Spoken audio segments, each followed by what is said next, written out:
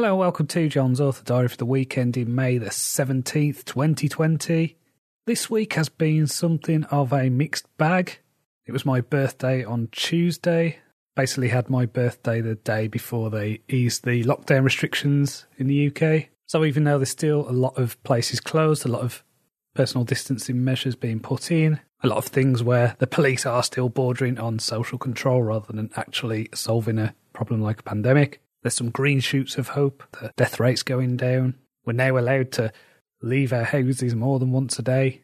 We can actually meet with people outside, but it can only be one person from another household, which basically means you can only meet in twos, which of course means if you have a child and you want to go and send them to see their grandma, for example, then that's not going to work. So it still kind of sucks. But my wife and son did do a lot of things on my birthday that were nice. They made me a teddy. So my son really wanted to make me a teddy. And so they bought a pattern and cut out the material and stuffed it and sewed it together. So that was really sweet. We also ordered takeaway pizzas and had some chocolate cake. So that was good. That was fun and exciting. What was very cool is on, I think it was Monday, which is the night before my birthday, I saw what I believe was Venus in the sky. Now, because of my eye condition, I don't think I've seen anything like that since I was a kid.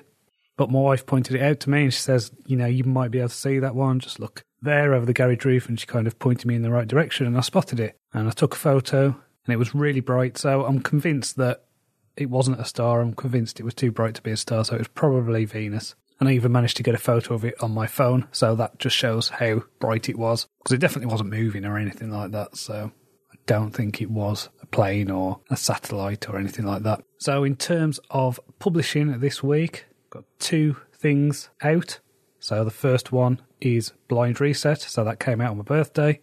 I would describe that launch as a complete flop. I didn't expect it to do particularly well. The series doesn't sell that well. This was just a book to get out to clear my backlog of open titles. So I'm going to run some free promos on book one over the next few weeks, try and get people into the series interested in buying book two. But the way it stands, it's definitely convinced me that I'm not going to be writing any more books in that series. And I've also just released The Tower, which is book 16 of the Ravenglass Chronicles. So that is now live and that's already doing well. So that's good. It's also meant that I've put the next book, which is called The Star, on pre-order. So what I do with the Ravenglass books is it's on pre-order now for August, but the draft is finished, so as soon as it's edited, I'll just get it out, I'll change the pre-order date, I'll bring it forward. So it'll probably come out sometime next month. I just like to give myself that wiggle room in case anything goes wrong. So that's why the pre-order is probably a bit longer than it should be.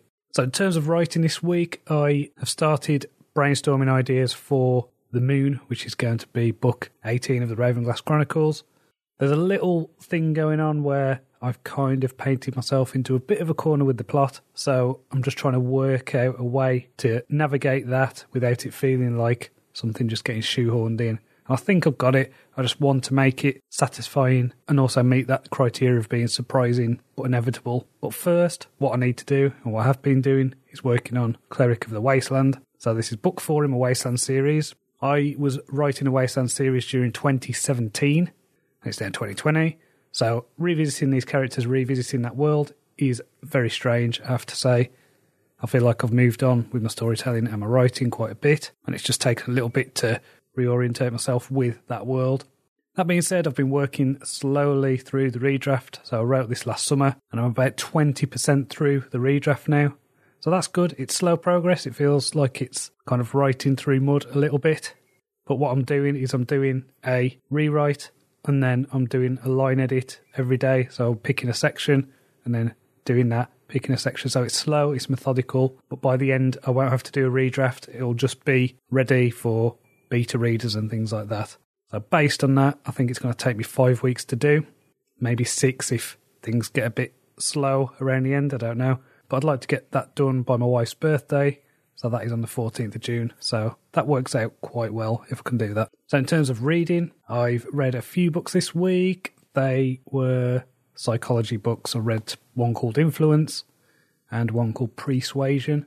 So when I read the Scott Adams book, Head to Fail at Almost Everything and Still Win Big, he talked about the idea of talent stacking, which I think's a really cool idea. So this is the idea that you build up talents in different areas that can overlap. So he gives the example of his success with the Dilbert comics was because he had slightly above average talents in different unrelated areas that crossed over. So he talks about the idea of not being the funniest guy in the room, but he's probably funnier than a lot of his friends, about him not being a very good artist, but can draw well enough. And he's also pretty good at noticing things that other people don't about their workplace and turning it into a joke.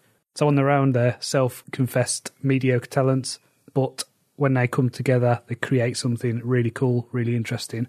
And one of the things he does talk about, and he talks about this in another book I've read of his called Win Bigly, which is the idea that persuasion is an excellent tool to have. So I read 2 key texts, I suppose, on this subject, which are influence and persuasion. And the reason I want to get better at persuasion is because that allows me to tell better stories. That allows me to communicate better and to keep people interested in my work. So I was thinking about what my talent stacks are. What am I good at? What kind of things have I built up over time? And, you know, my background is probably a bit odd. It's probably a bit different to a lot of people. I spent a lot of time in university studying. So I did philosophy, I did art, did a master's in history of art, and then I did a PhD in the history of art. So I've got things like the ability to focus, the discipline that's required to do a PhD, the ability to be driven on your own, and understanding the best ways to learn and things like that. So that was that background, the academic stuff. And then there's the journalism side. While I was doing my PhD, I was editing a magazine, doing journalism, writing for the Yorkshire Post, and then became a political reporter after that. And what that taught me was how to gather information, how to have a broad understanding of things. Because the one thing about academia is you get very narrow focus. You become an expert at something very specific. So if you want to know about the life of the sculptor Jacob Epstein, I'm probably one of the preeminent people in the world to know about his life and work. But to me, that's really uninteresting. What I prefer is to know a lot about a lot of things in a lot of different disciplines. So through the academic stuff, through the journalism, I learned to write. I learned how to have an argument, how to construct a sentence, learn about grammar, learn about communication, speaking in public. You know, I did 3 years worth of teaching when I was doing my PhD as well. I can also do a lot of audio stuff. I'm very good with audio. I've been doing sound engineering since I was 16. Been playing in bands, playing music, and this has all helped with things like podcasting. And then I mentioned a few weeks ago about working with stockbrokers and having an interest in business and entrepreneurship. So all those different things, all those different elements come together to make my talent stack, which for some reason is perfect now for what I'm doing. It's almost like I've done all these things in the background which seem completely unrelated, and have all meant that I'm perfectly positioned in the right time, in the right place, with the right set of skills to be a successful indie author. So I couldn't have done this a decade ago. I didn't have the skills as a writer, the abilities to learn and communicate and things like that. So I think that's my talent stack. I think that's what my unique perspective on this is. It's something that I can keep improving, I can keep working on, I can become better, I can use it all to make me a better writer, to make me a better author. I think that was a bit of a tangent there, as I was telling you about the books I'm reading. So I'm also reading a book, a fiction book. This is called Tekla. This is by Stephen Bruce, and it's a third book in his Vlad Telos series. So this is fantasy, assassin stuff, sword and sorcery. I've read the first couple of his books, really like them, a lot of fun. I figured that I need to start getting into the mindset of what's going to be my next series. So you'll hear me talking about assassins, you'll hear me talk about thieves, you'll hear me talk about heists and con artists and that kind of thing. So that's the stuff I'm going to try and look at over the next few months, probably until the end of the year. So this is going to mean a combination of reading fiction, reading non-fiction, gleaning what I can, letting it seep into my subconscious, and then that can inform the way I outline the next series. So next week then is all about carrying on with Cleric of the Wasteland and hopefully enjoying the weather, because it looks like it's going to be a nice one next week. So thanks for listening, and until next time, cheerio.